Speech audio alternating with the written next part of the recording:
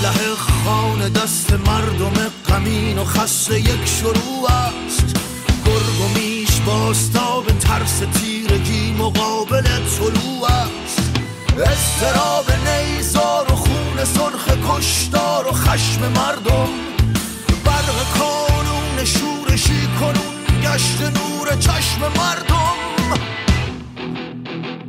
به قبضه سلاح دست می فشارم که آتش جواب آتش است و این بار برای تو اگر نشانه سقوط است، برای ما که خوشترین صداست رگبار، برای ما که خوشترین صداست رگبار.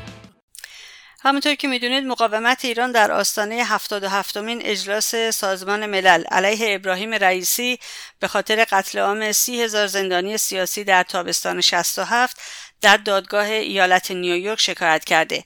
این پرونده چندین شاکی خصوصی هم داره که یکی از این شاکیان این هفته میهمان رادیوی ایراواست. آقای امیر برجخانی، زندانی سیاسی سابق و یکی از شاهدین قتل عام 67، این هفته کمی از دیده‌های خودشون از هیئت مرگ و فضای زندان در اون سالها رو برامون میگن و بعد به سوالاتی درباره شکایت علیه رئیسی در آمریکا میپردازیم.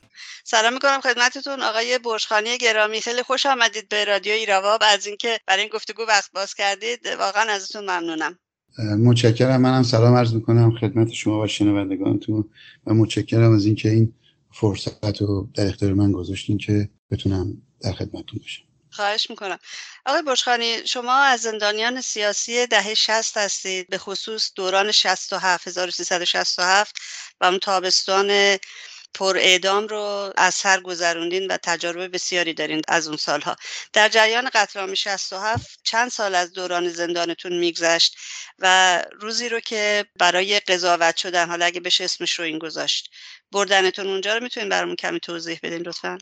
بله، من حدود 5 سال بود که در زندان بودم در مقطع 67 در اون دوره، چون 62 دستگیر شدم و روز 12 مرداد از انفرادی به نزد هیئت مرگ رفتم و گفتنی زیاده. من اول براتون بگم که حال هوای اون روزهای زندان رو بگم، چه مقاومتی موج میزد و در حقیقت مقطع قتل عام عاجز شدن رژیم از مقاومت زندانیان بود. یعنی هر آنچه که در تصور میره فراسوی طاقت انسان، رژیم نسبت به زندانیان مجاهد و مبارز زن و مرد اعمال کرده. از کشتارهای صد تا شبیه تا تجاوز، شکنجه، انواع اقسام شکنجه ها. در حقیقت زندان اون مقاومت خودشو در مقابل رژیم نشون داده بود و بر سر هویت و آرمان خودشون ایستاده بودند زندانیان.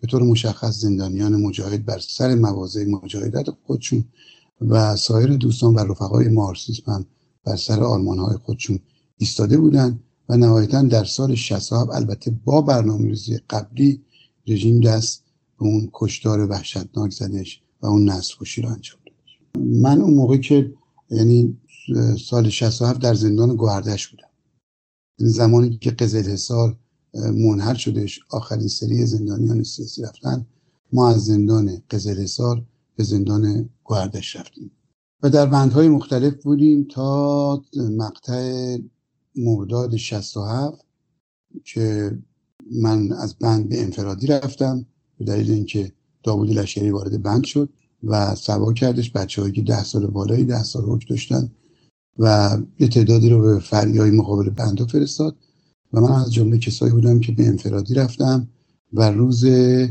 12 مرداد از انفرادی منو نزد هیئت مرگ بردن. حمید نوری رو هم دیده بودین تو گوهردش؟ بله، قبل از قتل عام هم دیده بودمش، چون معاون دادیار ناظر زندان یعنی محمد مقایسه یا معروف ناصریان که آخوندی بود، جنایتکار و قدیم سربازجوی شعبه 3 بودش و بعدها به عنوان دادیار ناظر زندان. البته همه چیز توی رژیم لوث شده دیگه. دادیار خودش امان از بیدادی که انجام میدادش و حمید عباسی یا همون حمید نوری معاون اون بود. در مقاطع مختلف تو ملاقات‌ها شرایطی که مثلا فرض فرمایید مسئله داروی چیز بود. یک دو بار برخورد داشتم، یک دو بارم سر قضایی ورزش بود که جزو کسایی بود که به اصطلاح پیش قدم در کتک زدن و یا سرپرستی ضرب و شر کردن بچه‌ها رو به عهده داشتش. دیده بودم. ولی در مقطع قتل عام تو راهروی مرگ وقتی بچه‌ها رو از به اصطلاح هیئت می‌آوردن بیرون، از اتاق مرگ می‌آوردن بیرون، به سمت حسینیه به اصطلاح می‌سوندن و به خط می‌کردن می‌بردن و یکی از عوامل اصلی حمید نوری بودش. وقتی که صداتون کردن برای رفتن به جلوی هیئت مرگ، میدونستین کجا دارین میرین؟ اصلا چی بود جریانش؟ ببینید من خبر نداشتم که این هیئت مرگی، یعنی این هیئتی که اومد اصلا وجود داره. ببینید قبلش از سال 66 که اوج، یعنی از در حقیقت میشه از اواخر 65 تا 66 اوج برخوردهای بین زندانیان و زندانبان بودش و خواستن مطالبات صنفی و اصرار بر ورزش و عرض کنم خدمت شما که و مسائلی که به لحاظ صنفی ما مطالباتمون بودش و با زندانبان همیشه یه درگیری‌های وجود داشت. اعتصاب غذا داشتیم، سر ورزش خیلی میزدن، خیلی شدیداً میزدن در گوهردش.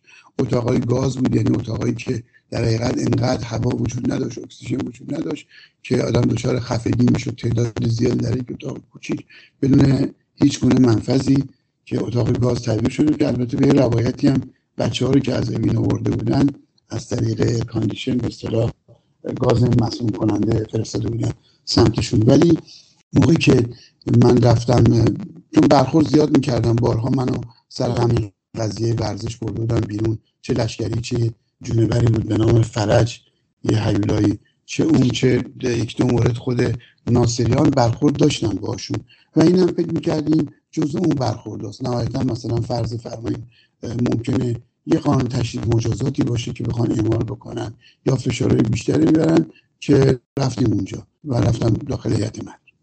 ببینین وقتی از نزد هیئت اومدم بیرون، خب نمیدونستم که اعدامه، تا اینکه دیدم دو تا از بچه‌ها که قبل از من رفته بودن تو اون اتاق دارن با هم دیگه صحبت میکنن که میگفتش که اینا که دارن میبرن به اصطلاح میگفت اوینیا رو زدن، بچهای ملیکش رو زدن، اصطلاح اعدام کردن بچه‌ها میگفتن زدن. بعد من براق شدم گفتم مصطفی چی میگی؟ که بچه‌ها گفتش که آره اینطوریه. بعد که بیشتر دقت کردم دیدم بله، از اون طرف یه نفر داره اومده بودش که یه سری نمیدونم حالا چشمن دستش بودش، یه پاسداری بود لنگ و اینا دستش داشت میاد. بعد دقت کردم یه پاسداری بود به نام عادل که مسئول فروشگاه بودش، دیدم اون داره از اون ور میره با یه سری نایلکس که توش کاغذ و خودکاره داشت میره اون طرف. بعد دیگه بچه‌ها به خط میشدن، نمیدونم بیشتر از 12 تا 20 دقیقاً یادم نیستش، وای میستادن که توسط همین حمید عباسی اسامی خونده میشد، یعنی نام پدر خونده میشد، به خط میکردش و تحویل یه نفر به نام جواد شیش‌انگشتی میداد، یه پاسدار معروف به جواد شیش‌انگشتی که اون میبرد سمت راهروی مرگ، سمت اون آمفی‌تئاتر یا اون حسینیه‌ای که درش بچه‌ها رو دار می‌زدن. ولی خب موقعی که بچه‌ها داشتن میرفتن هیچ گونه نشان تزلزل یا پشیمانی یا به قول معروف التماسی وجود نداشت. همه سربلند، کمان که خود حمید نوری هم تو دادگاهش گفت اینا رو ما کاب می‌زدیم بلند می‌شدن ایستاده حرکت می‌کردن انگار نه انگار. اونجا چیزی، یعنی ببینید اون چیزی که به نظر من رژیم رو وادار کرد که نهایتاً تمام زندانی‌ها رو از بین ببره، اکثریت قریب اتفاقشون، همون مقاومت بودش. پس این مقاومت تا لحظه آخر وجود داشته، کما اینکه الانم شما می‌بینید در زندان‌ها مریم اکبری منفرد، سعید ماسوری، محمد علی منصوری، گرخ ایرایی، اینها از همین مقاومت نشون میدن که رژیم، یا امروز مثلا من تو اخبار خوندم فروغ تقی‌پوری زندانی جوان به خاطر عدم تمکین نسبت به دستبند زدن برای بهداری نبردنش. این مقاومت همواره در مقابل رژیم وجود داشته، هم جامعه به تبع اون فرزندان اون مردم در درون زندان‌ها. خب البته این افرادی که اعدام شدن خب مسلماً الان زنده نیستن که خودشون بیان و توضیح بدن که چی شد و میدونستن نمیدونستن. ولی شما با چه قاطعیتی، شما خودتون الان گفتید من با خیلی از زندانیان سیاسی سابقم گفتگو داشتم برای رادیو، اونها هم همینو میگفتن که این افراد با علم به اعدام شدن مرگ رو انتخاب کردن. ولی دقیقاً از کجا میدونید؟ چرا با این قاطعیت میگین؟ بله ببینین من یک چند موردی بگم به شما. مثلا غلامرضا کیاکوجوری، کسی که رفته بود پیش هیئت و بعداً وقتی اومدش و در اتاقهای دربسته بودیم خودش رفت در زد، گفت من کار دارم و من یه مطلبی رو میخوام بگم و برگشت گفتش که موندن نداره، دلیل نداره. یا مثلا مجید طالقانی زندانی بودش که به همین ترتیب. یعنی ما اون چیزی رو که گذرونده بودیم، اون چیزی که در این سالها با هم طی کرده بودیم، پتانسیلی که در افراد وجود داشت و مقاومت‌هایی که در مقاطع مختلف زندان از خودشون در مقابل شکنجهگر و زندانبان ارائه دادن، مبین یک همچین روحیه هستش.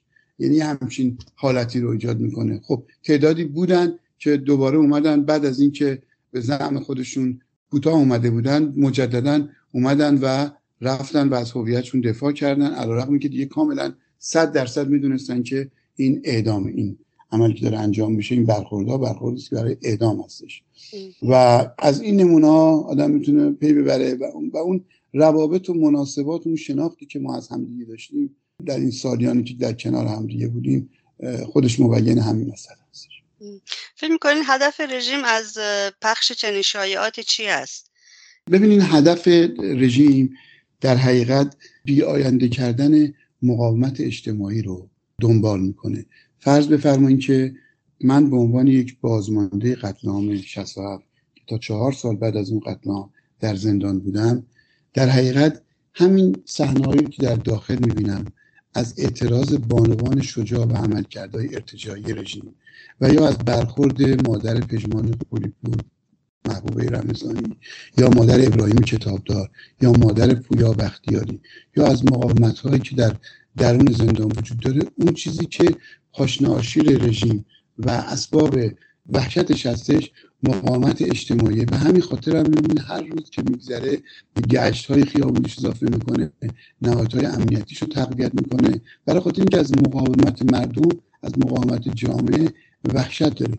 به همین خاطر میخواد اون سالها رو ابتر جلوه بده و بدونی که در یه مقطع اگر هم بودن خیلیشون میان از این کارشناساشون که حتی به خودشون جرأت میدن و اونا رو ماجراجو خطاب میکنن، کسایی که برخلاف میل اجتماعی عناصر آنارشیست بودن، ماجراجو بودن و طرفی هم نبستن و الان حاکمیت در ثبات مطلق هستش و دیگه نمیخواد کسی حرکت کنه. دقیقاً این مسئله و عوامل و مزدورانشون هم که در خارج از کشور دامن میزنن به این قضیه و گاهن هم برای زندانی‌ها اشک تمساح میریزن ولی هویت و مقاومت اونا رو نفی میکنن. اینا هم همون سیاست رو دنبال میکنن و ایزن همیشه دولبه این داستان ارتجاع و استعمار با همدیگه همکاسه بودن و ما میبینیم که حتی رادیو تلویزیون هم که وابسته به رژیم و خط مماشات هستن همین مسئله رو عنوان میکنن و نهایت هم این هستش که مشکلات مردم رو صرفاً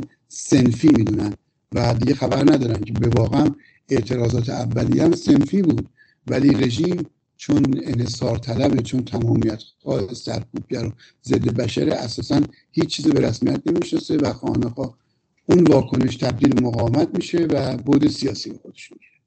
آقای برجخانی، این روزها هم مقاومت ایران و هوادارانشون و به هر حال آزادیخواهان دیگر مخالفان رژیم مشغول استقبال از رئیسی هستن، رئیس جمهور قتل عام. خود شما هم تو این فعالیت‌ها خب مشغول هستید. لطفاً برام بگید که بر اساس کدام قانون در حالی که رئیسی مسئولیت قضایی داره مورد شکایت قرار گرفته؟ عرض کنم خدمت شما که ببینید مسئله جنبش دادخواهی به گستره ایران و الان که دیگه با توجه به تلاش‌های مقاومت ایران و اون سازماندهی که وجود داره طبیعتاً از مرزهای ایران فراتر رفته و سوار بر افکار عمومی جهان. پس بنابراین عاملان و آمران اون کشتار دهه 60 به طور مشخص قتل عام 67 در هر کجای دنیا که باشن با توجه به حضور یاران مقاومت و دادخواهان مسئول از برخورد نیستن. از طرف دیگه حضور ما، اقدام قانونی ما، یعنی ما یاران مردم ایران، در حقیقت مبین هستش که جنایتکاران در امان نیستن. یعنی اینطور نیستش که جنایت انجام بدن اگرچه در خفا این کارو کردن، ولی الان ببینید این قانونی که الان شما فرمودین در رابطه با رئیسی، عرض کنم خدمت شما که دو مستند در قانون اساسی آمریکا وجود داره که بعد به صورت قانون هستش که این حق میده به قوه قضاییه که در دو مورد اقدام بکنه. یکی خارجیانی که به قول معروف کسایی که خارج از آمریکا هستن یا خارجیانی که مورد ظلم، ستم، شکنجه و حتی در رابطه با جنایت به اصطلاح قهری قرار گرفتن، ناپدید شدگان قهری غیر ذالک، اینها حق دارن که بیان در دادگاه‌های صالحه، در دادگاه از اون متهم شکایت بکنن. و از طرف دیگه شهروندان آمریکا این حق دارن اگر توسط کسی یا افرادی مورد جنایت و ظلم قرار گرفتن بیان و شکایت خودشون رو تصمیم دادگاه بکنن. و با توجه به اینکه بعد از اینکه کلید خوردش اومدن رئیسی به آمریکا، مقاومت ایران فعال شدش و تمامی یاران مقاومت در سراسر جهان با برگزار کردن اکسیون ها شروع به افشاگری کردن و خواستار عدم به اصطلاح صدور ویزا برای رئیسی شدن. از طرف دیگه یه سری از نمایندگان مردم آمریکا در کنگره و در سنا، اینها هم به همین ترتیب نامه نوشتن به رئیس جمهور آمریکا و خواستار منع صدور ویزا به رئیسی شدن. و از طرف دیگه با توجه به اینکه این روز شما بهتر می‌دونید که همه ساله مقاومت ایران در مقابل سازمان ملل در نشانه اعتراض به حضور رؤسای جمهور به اصطلاح رژیم تجمعی دارن و امسال که دیگه عملاً علاوه بر اون یک کسی اومده که به طور مستقیم در قتل عام مشارکت داشته و یکی از مسئولین اصلی کشتار بوده. پس بنابراین این شکایت به اصطلاح در ناحیه جنوب نیویورک در دادگاه ثبت شد و قاضی هم روزی رو تعیین کرده برای رسیدگی. 24 آبان ماه هستش که به اصطلاح قاضی وقت داده و رسما به جریان افتاده و وکیل سازمان مجاهدین آقای اشتیبان که درگیر این مسئله هستن و شاکیان فقط مال آمریکا نیستن، از جاهای دیگه هم شکایت وجود داره که شامل کسایی بودن که یا مورد شکنجه توسط رئیسی قرار گرفتن و جزو کسایی بودن که در هیئت مرگ بودن و کسایی که خانواده‌شون، اقوام درجهشون توسط رئیسی به قتل رسیدن. آقای برجخانی، شما اشاره کردید به وکیل مقاومت ایران آقای اشتیبان. ایشون در رابطه با اینکه رئیسی رئیس حکومت هست یا نه یک نظر مشخصی داره، ولی سوالم در واقع این است که اقدامات رژیم آخوندها که میدونیم برای ترور جان بولتون، مایک پومپئو، همچنین ترامپ تو خاک آمریکا به هر حال احتمالش هست که باید به تایید رئیسی به عنوان رئیس جمهور کشور ایران مثلا رسیده باشه دیگه. اگه اینطور باشه فکر می‌کنید نقش رئیسی این رئیس حکومت هست یا نیست رو در رابطه با اصل شکایت دچار مشکل میکنه یا نمیکنه؟ متوجهم هستم که شما وکیل نیستید و فقط میخوام که بدونم نظرتون چیه تا این رابطه.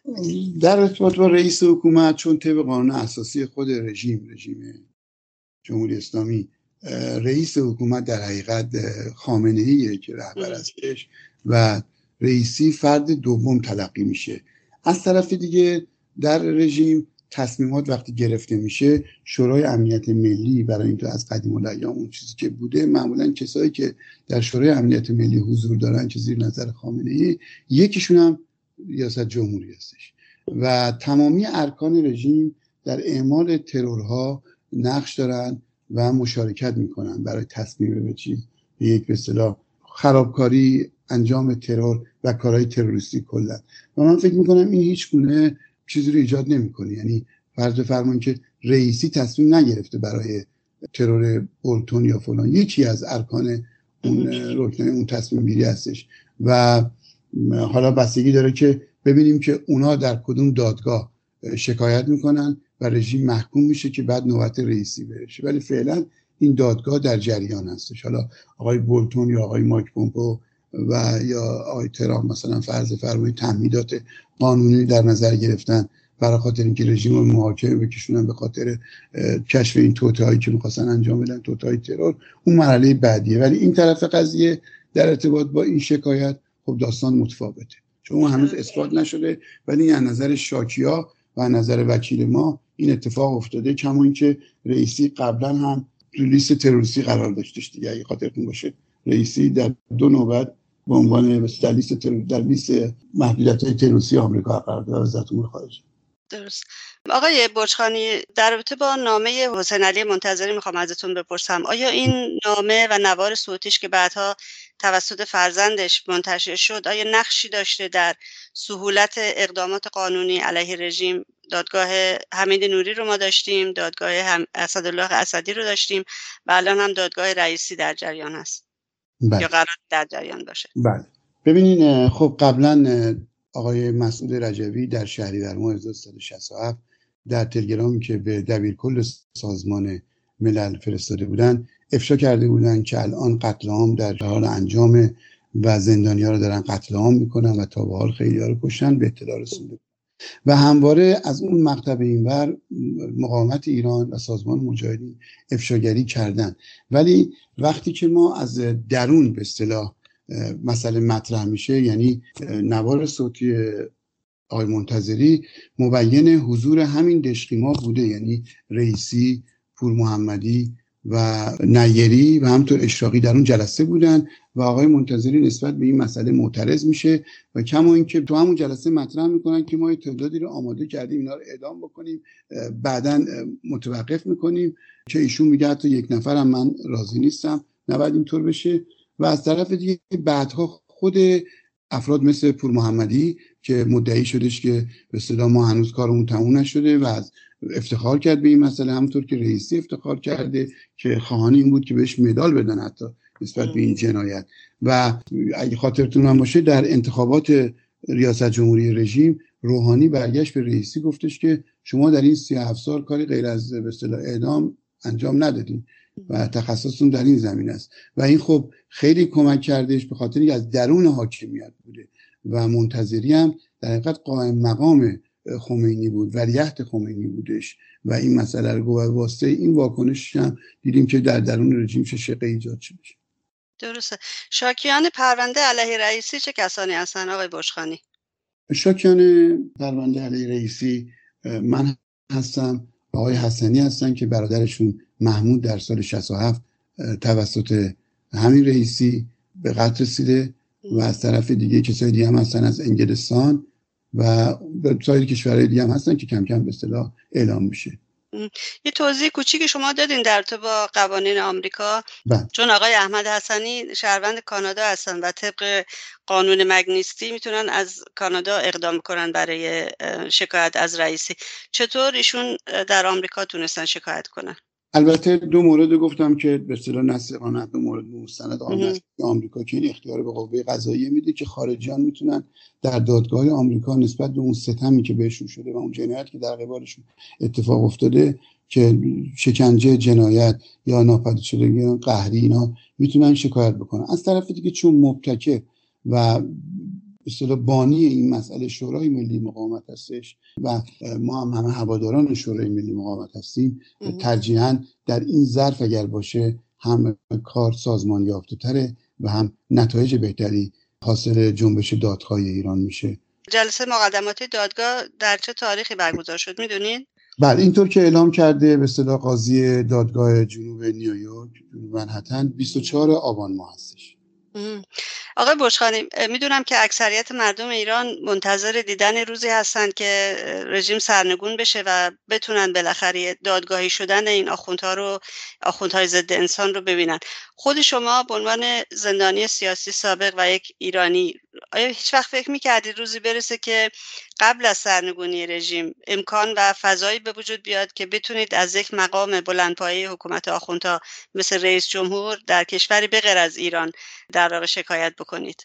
ببینین، من خودم وقتی که یادم آزاد که شدم و همسرم گفتم که اگرچه رژیم جنایت زیاد کرده، یعنی همه‌اش جنایت کرده و قبل از مقطع قتل عام بچه‌ها رو اعدام می‌کرد، ولی اونها بر اساس حکمی نداشتن، از نظر رژیم زیر حکم بودن و بنابر اون به اصطلاح احکام ارتجاعی خودشون اونا رو به شهادت می‌رسوندن. ولی 67 یک داستان دیگه بود. همیشه این حس من بودش که این تناب دار رژیم به لحاظ سیاسی و اجتماعی و قضایی میشه، ولی به این صورت نه، من تصور نمی‌کردم. ولی ما این نمایشگاهی داشتیم جلوی کنگره آمریکا و من وقتی بچه‌ها رو می‌دیدم در اون عکس‌ها، خصوصا که خروج وقتی اون ترانه مسبب خونده میشد، من حس میکردم که اینا با اون طور که سرافرازانه در اون راه به استقبال مرد میرفتن با یک یقینی بودش. ولی نه به این صورت که در زمانی که رژیم هنوز حاکمه به اصطلاح یقه اینا رو بگیریم در محاکم قضایی، نه اصلا فکرشی نمی کردم. ولی معتقد هستم، یعنی ایمان دارم به مدد یک کار جمعی و به مدد مقاومت ایران و با همت مردم ایران در آینده خیلی نزدیک محاکم صالحه برگزار میشه و اینا به سزای اعمال خودشون خواهند رسید. به امید اون روز، مطمئنن که اون روز فرا میرسه. آقای برجخانی خیلی ممنونم که وقت باز کردید برای این گفتگو. براتون در روز ورود رئیسی به آمریکا جلوی سازمان ملل موفقیت آرزو میکنم، حالا چه بیاد چه نیاد.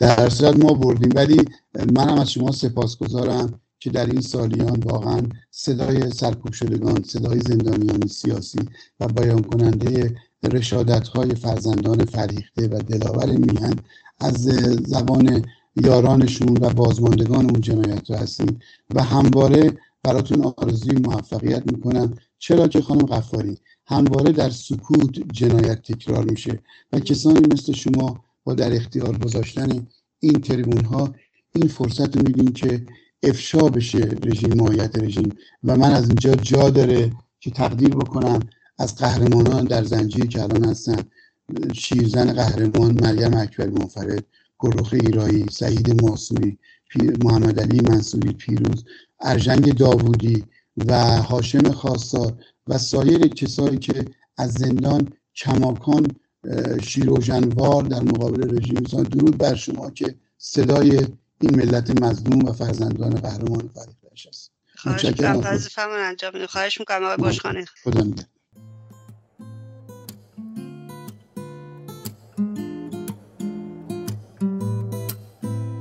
خون کودکان به سنگ فرش کوچه ها چکید و مادری مزار طفل خیش را به خواب دید و جسم بی سپر که با تبر به خون خود تپید و دختری سرود از رها شدن و گشت ناپدید و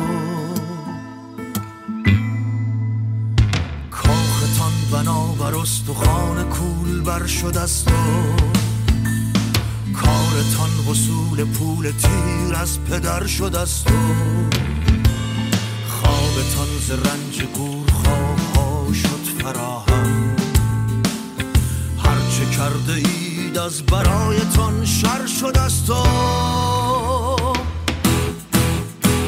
به قبضه سلاح دست می فشارم که آتش جواب آتش است و این بار برای تو اگر نشانه سقوط است، برای ما که خوشترین صداست رگبار، برای ما که خوشترین صداست رگبار.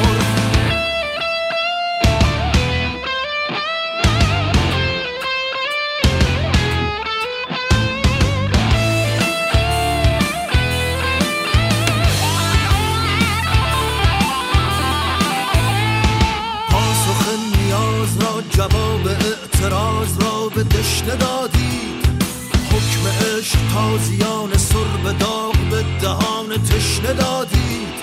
آن که نان و آب خواست، آن که آفتاب خواست فتنگر شد، مستحق دار و داغ و مستحق اختناب و در به در شد.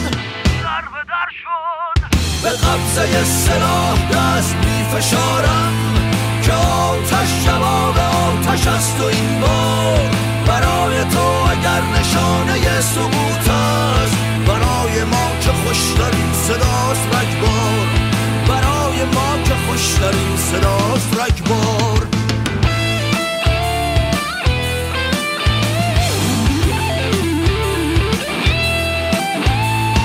اسلحه خان دست مردم غمین و خسته یک شروع است، گرگ و میش باستا به ترس تیرگی مقابل طلوع است. اضطراب نیزار و خون سرخ کشتار و خشم مردم، برق کانون شورشی کنون گشت نور چشم مردم.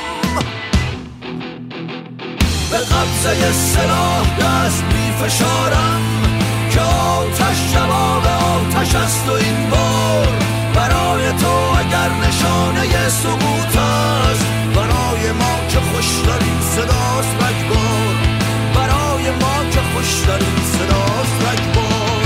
به قبضه سلاح دست می فشارم که آتش جواب آتش است و این بار برای تو اگر نشانه سقوط است، برای ما که خوشترین صداست رگبار، برای ما که خوشترین صداست رگبار، برای ما که خوشترین صداست رگبار.